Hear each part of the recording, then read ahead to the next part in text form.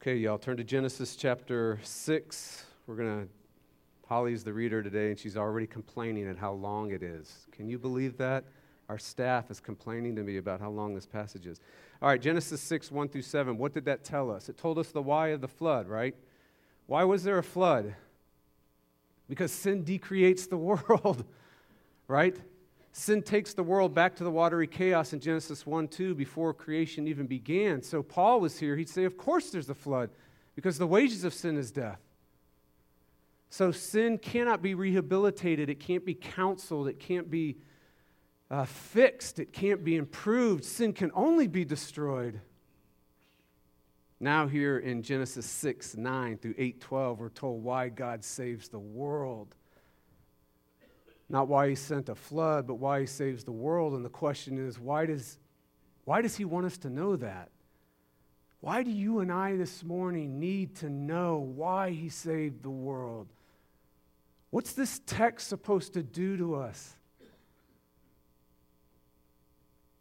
How's it supposed to heal you? How's it supposed to reach you? How's it supposed to renew you? What's the power? What's the power in this text? Why do I need to hear it? Why do you need to hear it? Why are we here this morning? Have you ever seen a baby monkey with its mother? You know, on all the BBC's Animal Planet or This Great Earth or whatever that thing is called. It's in its second one. Have you ever seen those? Have you seen it? The mama monkey is going everywhere. And have you ever seen the little baby? Oh my word. He is clinging on for dear life. Right? Mama's jumping, mama's swinging, mama's eating, and he's just clinging with all his might, trying to avoid falling. You ever seen a kitten with its mother? It's being carried in its mother's mouth from place to place. Some of you this morning, some of us this morning are exhausted from clinging to God with all our might. You're exhausted from clinging to that relationship with all your might. You're exhausted from clinging to money, clinging to being liked, clinging to being important, clinging to being a good Christian with all your might. Some of us need to be at rest from all our clinging. Welcome to why God saved the world. Please stand for the hearing of God's word.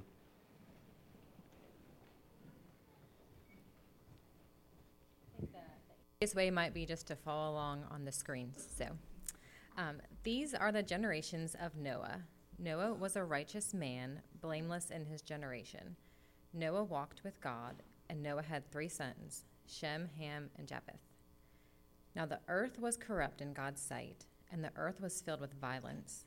And God saw the earth, and behold, it was corrupt, for all flesh had corrupted their way on the earth. And God said to Noah, I have determined to make an end of all flesh, for the earth is filled with violence through them. Behold, I will destroy them with the earth. Make yourself an ark of gopher wood. Make rooms in the ark, and cover it inside and out with pitch. For behold, I will bring a flood of waters upon the earth to destroy all flesh, which is the breath of life under heaven. Everything that is on the earth shall die. But I will establish my covenant with you, and you shall come into the ark, you, your sons, your wife, and your sons' wives with you.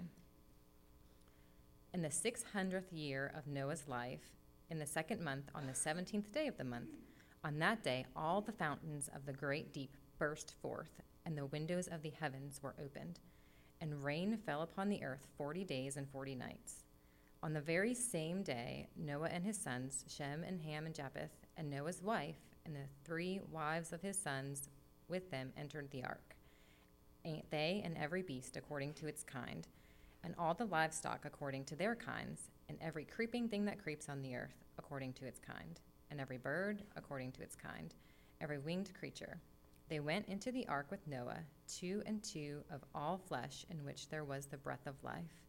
And those that entered, male and female of all flesh, went in as God had commanded him, and the Lord shut him in.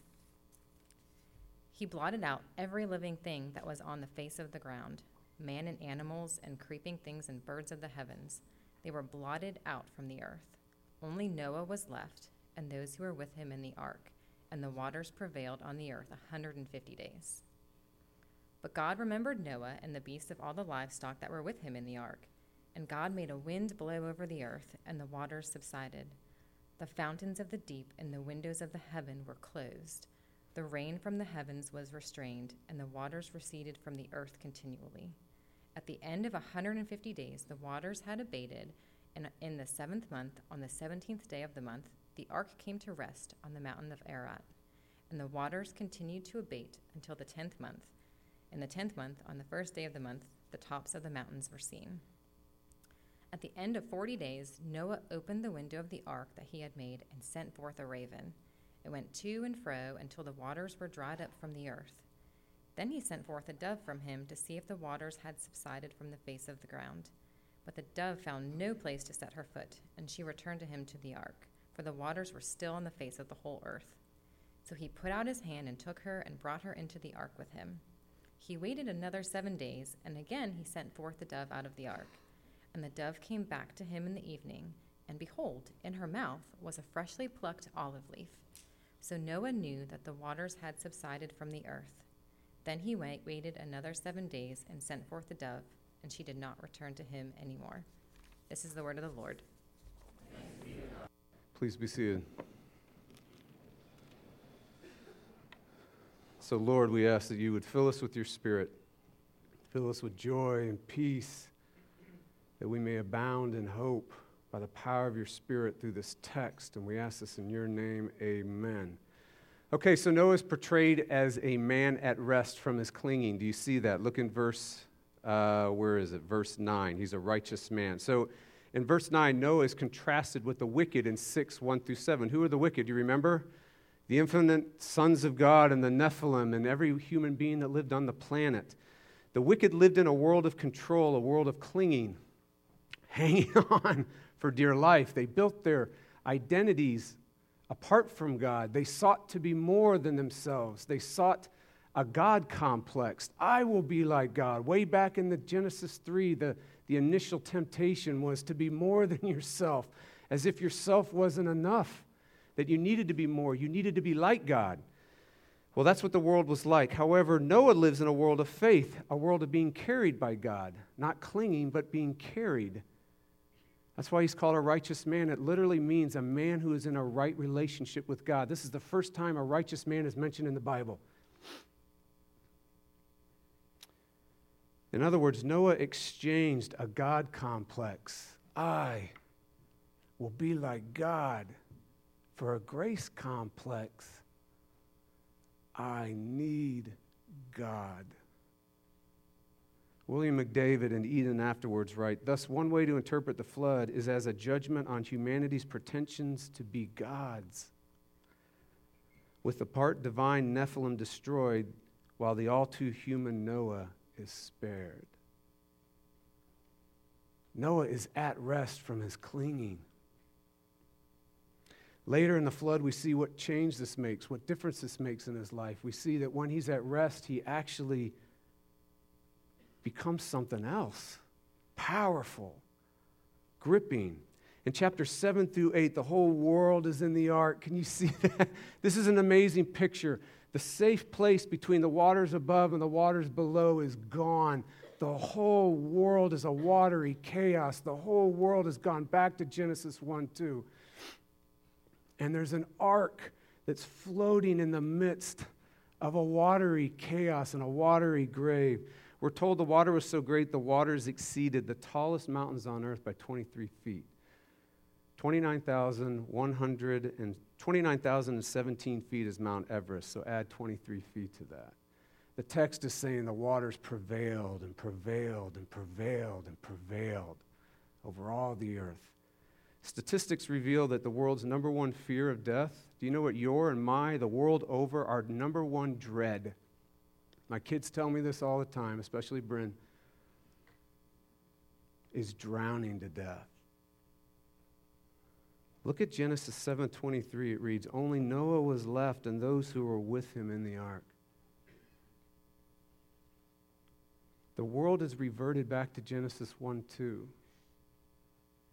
the way it was before creation.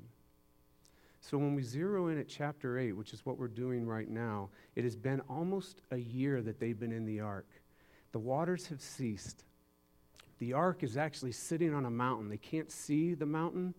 The bottom of it is stuck on a mountain. So at this time, you can imagine the desire to get off the ark. Can you imagine how great the desire is to get off the ark at this time? All-time high. And so Noah sends out the dove to search the dry land, but the whole interaction of Noah and the dove is a whole scene of a double entendre, which means it's a double-meaninged reality. It has a meaning up here and a meaning here. Both are true, but the deeper one is what's intended. Listen to how the text goes. The first is literal. Verse 9, if you got it. But the dove found no resting place. The second meaning is embedded in Noah's name. You know what his name means? Resting place. Now watch as you put it all together, as one scholar did. He said, but the dove found no Noah, no resting place. And she returned to the Noah, the resting place. She knew. Now watch how tender verse 9 captures this. So he put out his hand and took her and brought her into the ark with him. When we are at rest from clinging, we become a place of rest for others. We become Noah. We become humane. We become a human being. We become ourselves. We become loving. We become self-forgetful. When you're at rest from clinging, you finally become yourself, a place of rest for others. There's one more thing we need to look at. Notice that being at rest from clinging and a place for rest for others do not depend on a flood-free life.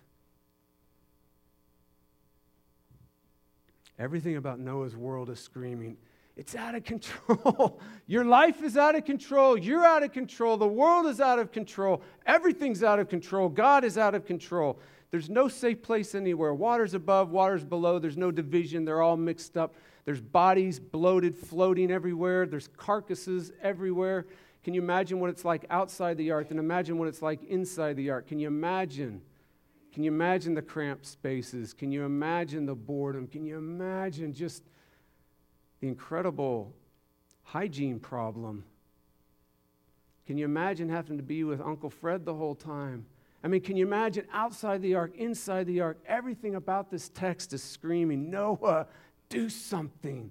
Noah, take control. Noah, cling to that relationship. Noah, cling to your career. Cling to your personal comfort and safety. Cling to your loss. Look at all that you've lost. Cling to your worry. Cling to your anxiety. Cling to your depression. Cling to that relationship. Cling, cling, cling, Noah. Now I want you to look at verse 8 of chapter 6. But Noah found favor in the eyes of the Lord. Do you see what's happening? Verse 8 happens before the flood. In other words, you know what this means? Is that even when you're under the favor of God, life can be absolutely horrible and out of control. So Noah is at rest from his clinging and is a place of rest for others. amidst the flood, not apart from it. So why does God want us to know why he saved the world? What difference does it make in our life? It makes this difference because he's giving us rest from all our clinging. And when that happens, you become a resting place for others. And all of this happens not in the absence of a flood, but in the presence of a flood. So the only question left is, why does God save the world? Because the secret, the power of this passage is in the answer to why he does it. Because why he does it puts you at rest from clinging, makes you a resting place for others, all the while the flood's going on, not in the absence of it. So let's look at this. I want you to look at Genesis 6:18. There's another first here. This is the first time covenant's going to be used. 6:18. God says to Noah, amidst the threat of the flood, "But I will establish my covenant with you, and you shall come into the ark, you, your sons, your wife, and your sons' wives with you." This is the first time it's mentioned. Now later, here's what a covenant means. It means a binding relationship, a legal relationship. It's two parties, individuals. Later we'll learn in ancient Near history that it's two parties, individuals, groups, or nations, that they bind themselves in a legal relationship. So it's like two people come together and they tie cords around each other saying, I will keep up my part, you keep up your part. And by you doing your part and me doing my part, we form this relationship, this bond by which we both succeed and we both are protected and we both are safe in a chaotic world. You do your part, I do my part. Here's what's shocking. God is the only one making this covenant.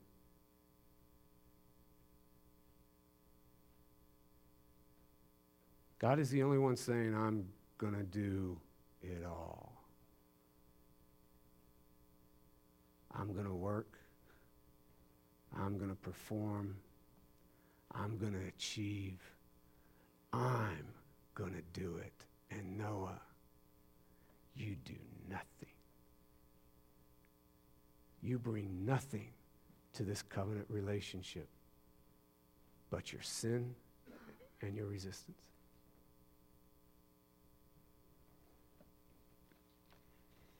We are looking what Peter, this is absolutely breathtaking because in Peter, you know how he describes what's happening here, this kind of setup? He says that the angels in heaven are overlooking the battlements of heaven and gazing down on earth in absolute wonder at what we're seeing here, an absolute wonder at a one-way love from God, a one-way grace from God, that this is a covenant and a love that goes one way.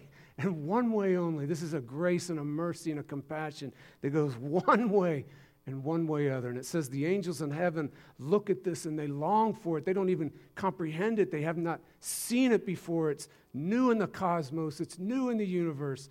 It's perplexing. It's confounding. It's unexpected. It's so beautiful you can't take your eyes off of it.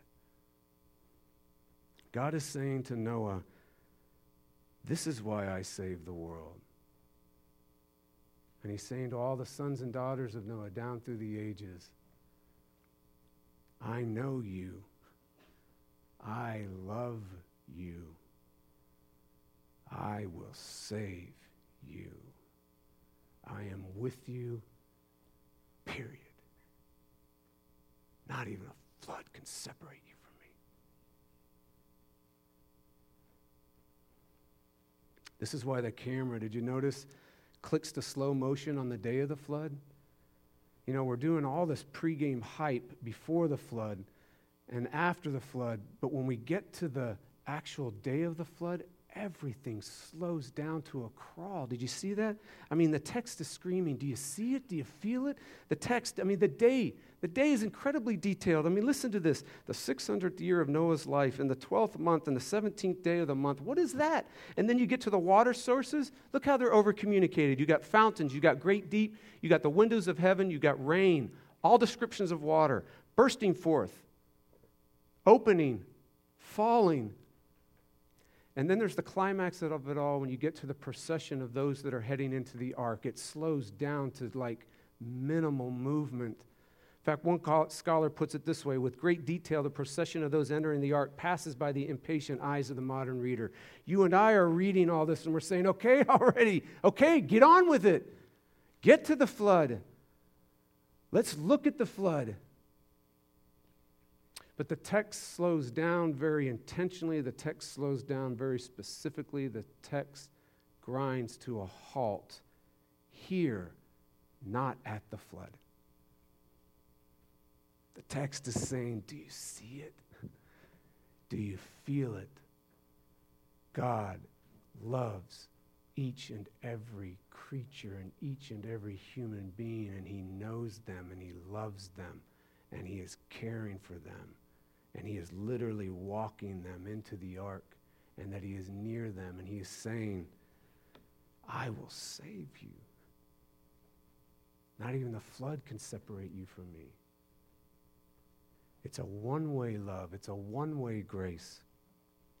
And only a one-way love, only a one-way grace can put your heart at rest from all its clinging. The moment you and I, as Christians, the moment you and I think it is a two-way relationship, or it's God does his part, and I've got to maintain, I've got to cling with all my might and hang on to God. I've got to make this Christian life work. I've got to do this or not do this in order to God to love me or to stay near me or even to bless me. The moment that happens, you start clinging. Only when the reality of a one-way love comes crashing into our life do our hearts finally rest for the first time. And so many of us this morning, myself included, especially, just in seasons, you get in seasons where you just kind of wake up that you've been clinging to things, clinging to your effort, clinging to your sincerity, clinging into your trying to be holy, clinging into trying to do this and trying to avoid that. And the answer is, the only thing that can put you and I at rest is the one-way love of God. Why God saved the world and why God saves the world to this day. The only answer is in God, not in you and me, not in what we do or don't do. A one-way love. The moment you say something like this to your child, or the moment you say something like this to your romantic whatever, you're trying to woo this girl, and she says, the moment my wife says, honey, why do you love me? And I say, honey, because you're such a great cook. Honey, because you just got the best personality in the world. Honey, because you're breathtakingly beautiful. The moment I say because and fill in the blank, I killed it. I killed it. It's not a one-way love. It's not a one-way grace. It's now dependent upon something in her, and when it goes, how secure will she be? That's why the Bible says, listen, why does God save us? Why does he do this?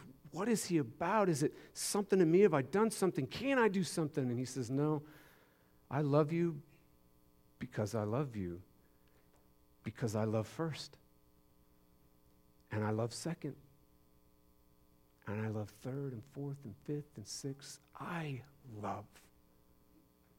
I bind myself to you.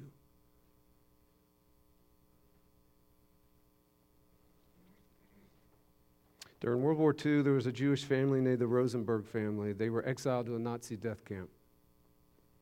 At this death camp, prisoners were free to stay alive, to not be gassed, as long as they could work. In the Rosenberg family, though, there was a young boy, and he was partially disabled from birth, and he could not carry a full workload. So at the end of each workday, the anxious family would rush back to the barracks, the son, even the younger son, the sister, and mom and dad, to take a head count and to make sure everyone was safe, because they were divided up in their work responsibilities. They didn't work together. Well, one evening, the father rushes back and he cannot find his little boy. He looks everywhere for him, but he does find his oldest son. He finds him in the corner weeping. And he says to him, "Where is he?" "Dad, they took him." His father's worst nightmare comes true, right? As he's wiping his eyes, he looks around and he just says, "Son, where's your mama?" He says, "Dad,